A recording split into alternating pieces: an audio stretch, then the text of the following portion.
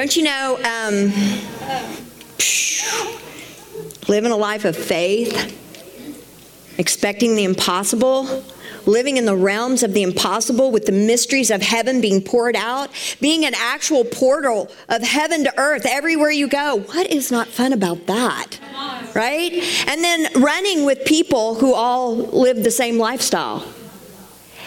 You know, that sounds like revival to me, doesn't it? When a bunch of people who burn brightly all get together and they glop together in the same room, it's like a piece of coal, hot burning coal, hot burning coal, hot burning coal. And before you know it, what happens? The whole city ignites, right? I have no idea what I'm going to talk about. I'm telling you, Kat, are you back? Oh my gosh. You started singing the faithful song.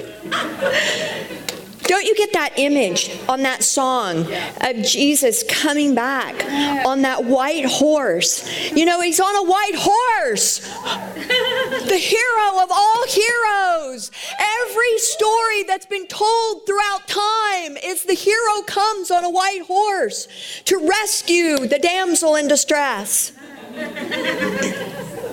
And he's got on his thigh, faithful and true. And man, it hit me so hard. And it just all of a sudden became so incredibly personal to me. It's all of our stories.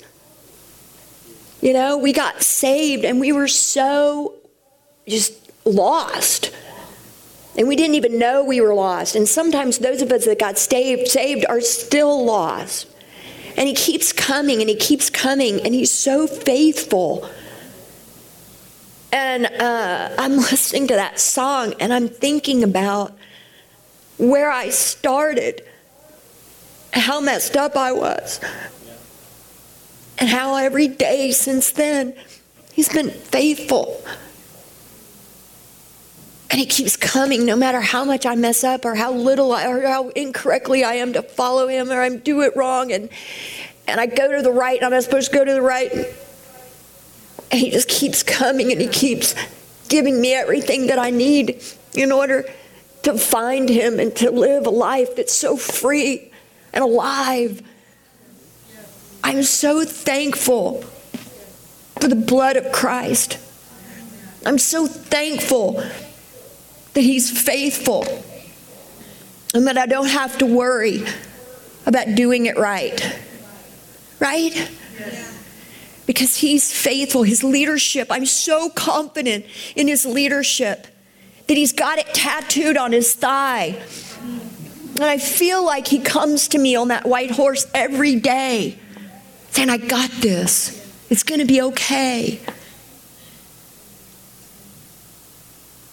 And we worry so much about that one thing in our life that's not going right.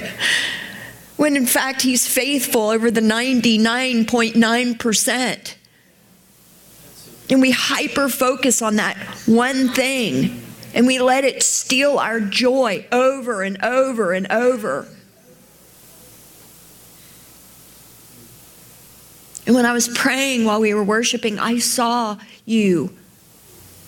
And I saw what looked like a red ribbon wrapped around you.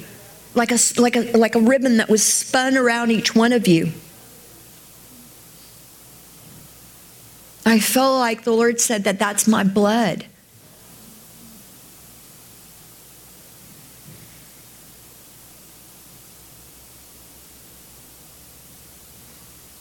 Nothing can take you out of his heart and his hand. He's got you.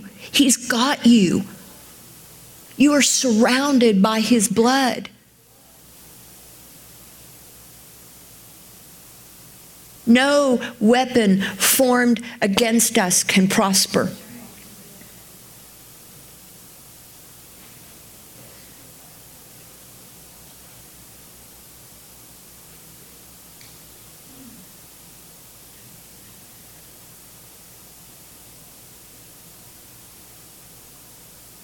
All we have to do is believe.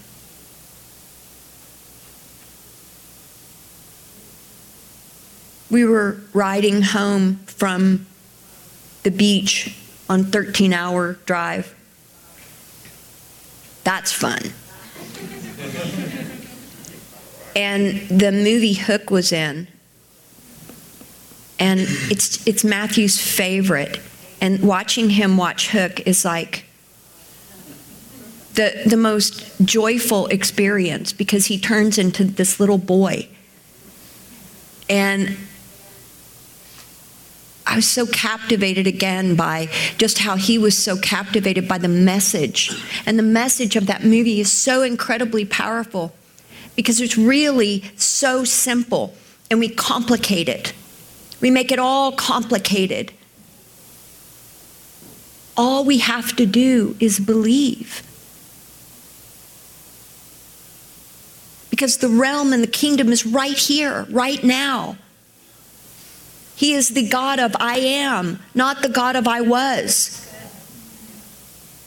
And so today, he's wrapped you in this ribbon of his blood. And just like it was in Leviticus, yes, I did say Leviticus. Wouldn't you like to just skip over that part? I'm going to read the Bible, but not that. Leviticus, okay, and Numbers. But just like he said in Leviticus, when Moses was taking the ram, the consecrated ram, and he took the blood of it and he put it on Aaron's ear, his right ear, on his right thumb, and on his right foot, his toe on his right foot. What was he doing? He was showing us a picture of the blood of Jesus and how it covers us and protects us. That there was a consecrated lamb that gave his blood for us to know that we're safe, that we're protected. It's a blood that not only cleanses, but it's a blood that protects. It's not only going to cleanse us of sin, and we can have the confidence in the leadership of the blood and the power of the blood, that it is going to transform us into his likeness. And it's going to surround us on the outside, and it's going to protect us from every word that is spoken against us. That nothing can have victory over us, because Jesus shed his blood, and we have now access to this blood.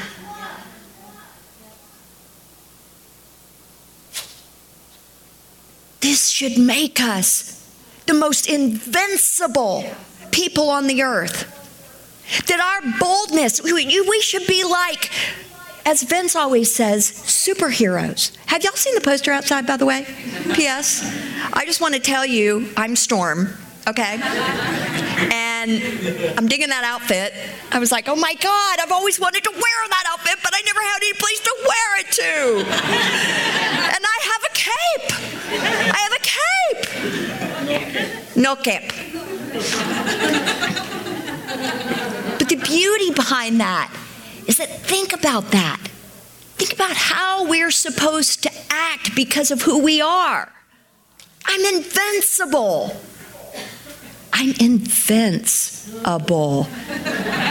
We'll play on words. Ladies? Yeah, I bet. The blood of Jesus.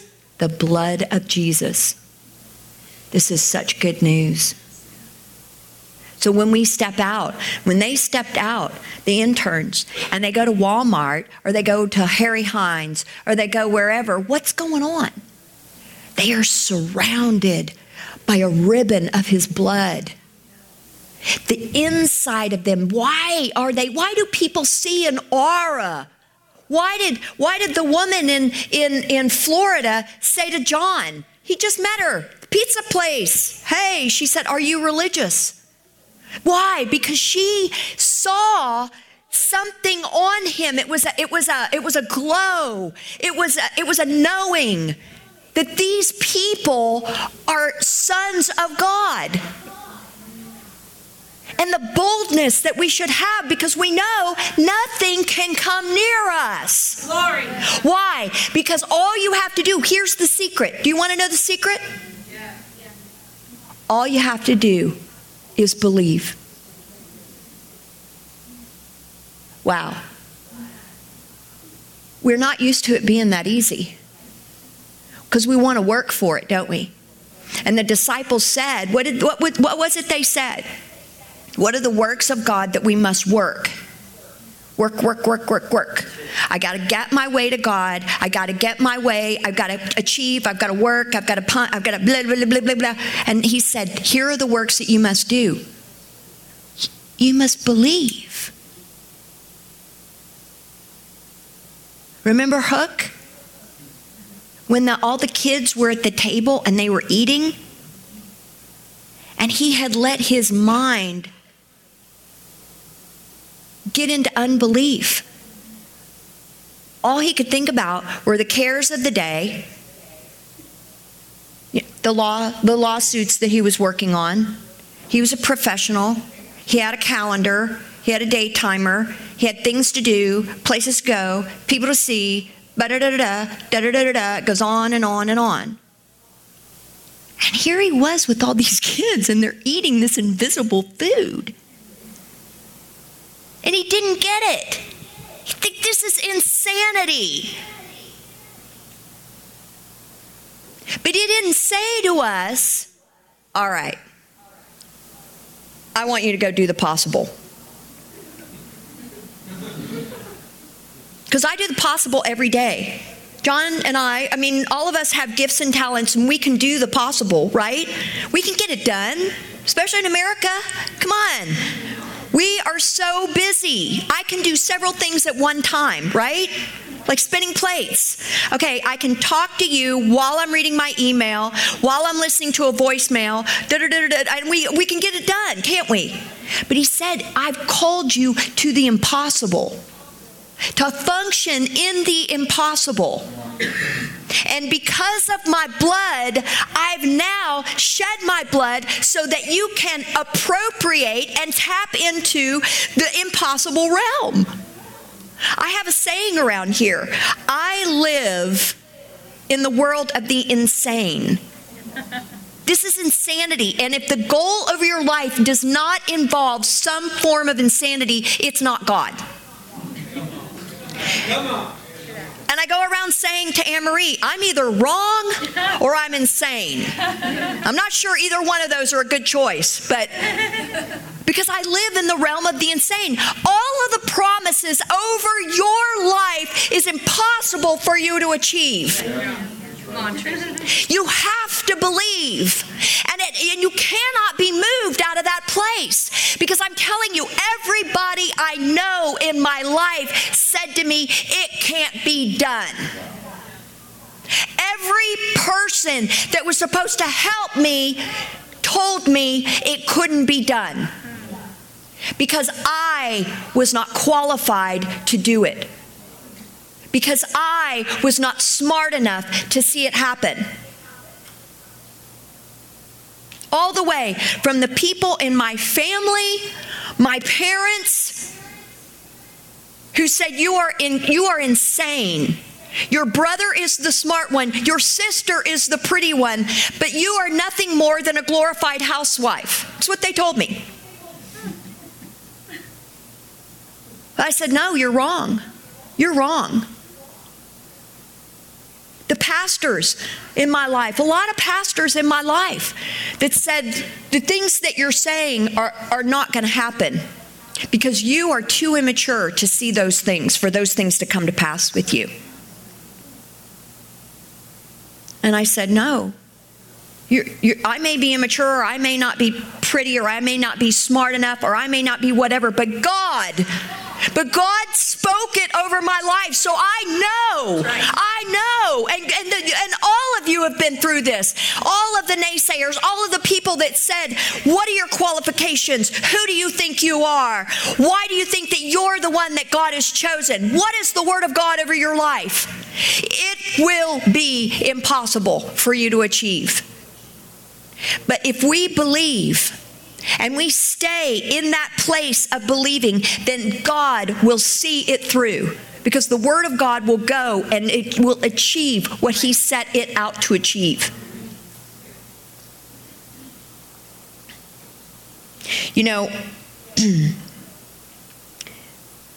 the blood has covered us, and it's protected us. And it not only protects us, but it protects our things as well. I want to tell you a story. Can I share a story with you? Recently, while we were on our trip, we were at a restaurant, and my cell phone, we got up to leave, and my cell phone is gone. So we're in the car, and John, and we'd been away from the table for maybe, 5 minutes, if even that. John goes back to the table, and he's like, it's not there. So I said, well, I'm going to call it and just listen for it, because it's somewhere in the restaurant. So we go around and we ask everybody. Then Anne-Marie goes back in, and then I go back in. And the people that were sitting at the table were starting to get a little offended, because we thought they stole my phone, but that's not what we thought. We just thought, it can't be missing. It's got to be there somewhere. I had it. I was taking pictures with it. I took pictures of these oysters that were just fabulous, big and plump. And anyway, so we're driving home, and I thought to myself, this is so weird that I would lose my phone, because it's impossible for me to lose my things, because God takes care of me. And so it felt wrong in every way. And so I thought, that can't be right, because I know that kind of stuff doesn't happen, because I'm covered by the blood. And so I have a belief system that determines how my life will be lived. So I said, well, in the name of Jesus, I just call that phone back. And I mean, Anne-Marie had a tracer on that phone. She was going in. She was like, beep, beep, beep, beep, beep. She had satellites, and Russian satellites, and they're all looking for my phone. And I was like, wow, my phone just moved. Wow, this thing doesn't work. So the next day, of course, we get a call, and they're like, we found your phone. Of course they found my phone. Because it's not going to happen, because the enemy cannot steal from me, because I know who I am. And so it's a belief system. Okay, I have another one. Can y'all bear with me for a second? I have another one. All right. So I'm talking about the blood that surrounds us, the blood that has been put on us on the outside and on the inside. And so I've had to appropriate that. I've had to believe, and by believing is me appropriating the blood of Jesus. So I'm out, and I'm witnessing in really the poorest area in Dallas. And we're going house to house, and we're talking to the people, and we're prophesying over them, and laying hands on them, and healing the sick, and saving, and it's just tremendous. So we're on like 2 city blocks, and they're so poor that they can't afford lawnmowers, and so every yard, the grass is like yay high, so you're kind of getting through the grass, and a lot of them are just, they don't work, and so they're sitting on their porches, and we go up and we're talking to them or whatever. So as I began to walk through the neighborhood, I thought it would be a good idea to take my diamond off and put it in my pocket. And so I did. And so we're going around, and we go through this whole city block, and we're talking to all these different people, drug addicts and prostitutes, and I mean, okay, you get the picture. So I'm on my way back home, and I had left there. It'd been about 5 minutes since I left. I'm driving away, and I hear the Holy Spirit say, your ring is not in your pocket. And I thought, oh, that couldn't be God. So I keep driving. And again, I hear, your ring is not in your pocket. And I thought, well, I'm just going to check. So I stick my hand in my pocket and I'm like, oh my God, my ring. My ring is not in my pocket. And I start going around my car. I'm looking everywhere. I mean, I almost had a wreck. I pull the car over. First thing I did is I called John. And I said, John, this is what's going on. I want you to agree with me in prayer that my ring's coming back to me. And so we both began to pray. I prayed in tongues the whole way back. Now, I go back over there, and I'm thinking to myself, you know, this is not possible for me to lose my ring. That ring has to come back to me. Well, first of all, I'll never get another one like it. Not that I won't ever. I rebuke that, Lord. But anyway, no, I won't. Spoken like a true husband. So I'm just so distraught. I'm so distraught. And I begin to walk along the street, and I'm looking. I mean, forget it. Forget it if it fell on the lawn, if it fell in the yard. I'm down there, and I'm looking through this grass that has not been mowed in like 10 years, you know? And I'm like, why the clover? So this little kid with a big teddy bear about this big was following me around, and he goes, hey, you're back. What are you doing? And I said, well, I lost my wedding ring. Would you help me find it? And he was like, sure. So he follows me around with his big teddy bear. And so I'm going around and I'm praying in tongues. I'm like, I'm like, it's impossible for me to lose that ring. I call it back in the name of Jesus. And I got into the end of the block, no ring. And I said, God, I know that you want me to have this ring. You do not want the enemy to take this ring from me. And I look down, and the ring is right in front of me. I'm telling you, God cares about our stuff. All right, one more, and then we'll wrap it up. So God cares about the outside, but he also cares about the inside. So recently I was prophesying about the words that we speak and how we have to be so very careful about the words that we speak. And my jaw, all of a sudden, out of nowhere, starts locking up. Well, those of you that know me know I like to talk. And it was so incredibly painful. And the thing I like second in life is eating. So moving my jaw is like critical for me to have any kind of life. So I would be in the middle of eating, and mostly around dinner time, and my jaw would lock up. And I couldn't even move my mouth. And it was so incredibly painful. And there's the food. And I was trying to work it into a closed mouth, and it just was not working. And so I go to a doctor, and he said, you have TMJ. And I said, oh, that's impossible. I don't have TMJ. And it's impossible because it doesn't fit with my belief system that there would be something wrong with me. That it's impossible. It feels like a foreigner or some lie just entered in. You know, when they say that stuff. And so I just thought, I don't have TMJ. And so I'm telling the doctor that. And he's like, wow, you're arguing with me.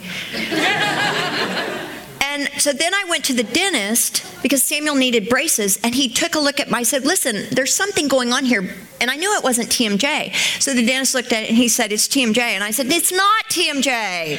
It's not. So I just began to pray. I was like, demon, get out of my jaw. In Jesus' name, you have no right and no authority to be in my jaw.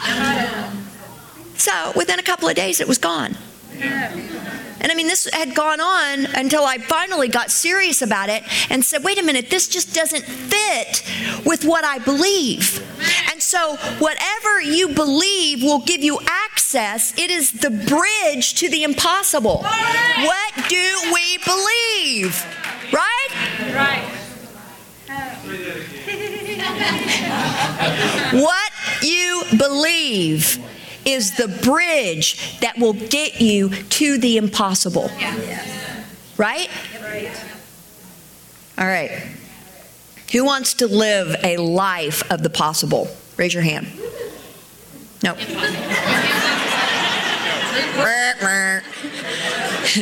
Who wants to live a life of the impossible? All right. So here's what we're going to do. Kat's going to come up and play, and I'm going to pray in the name of Jesus. All right. Here's what I feel like the Lord told me that He wants to do tonight. A lot of us have forgotten and we've given up on the hopes and the dreams and the words that have been spoken over our lives. And we've really gotten into the place of unbelief, because it just seems like we've waited so long, waiting on Jesus. How many of you have been waiting on Jesus? Come on, waiting on Jesus, right? Well, here's the good news. Jesus is waiting on you. So I want to show you this because it's a mustard seed. And He said, if you will have the faith, I'm going to have to lick my finger to get one. If you will have the faith, how many of you can see that? Okay, Vince can. If you'll have the faith like this, the size of sand, if you will have the faith like this, then you're going to move mountains. He said, if you have faith like this. This is not that much faith. It's just a little bit. If you will believe, then you can move mountains. If you will believe, then the demons cannot find a home in you. If you will believe,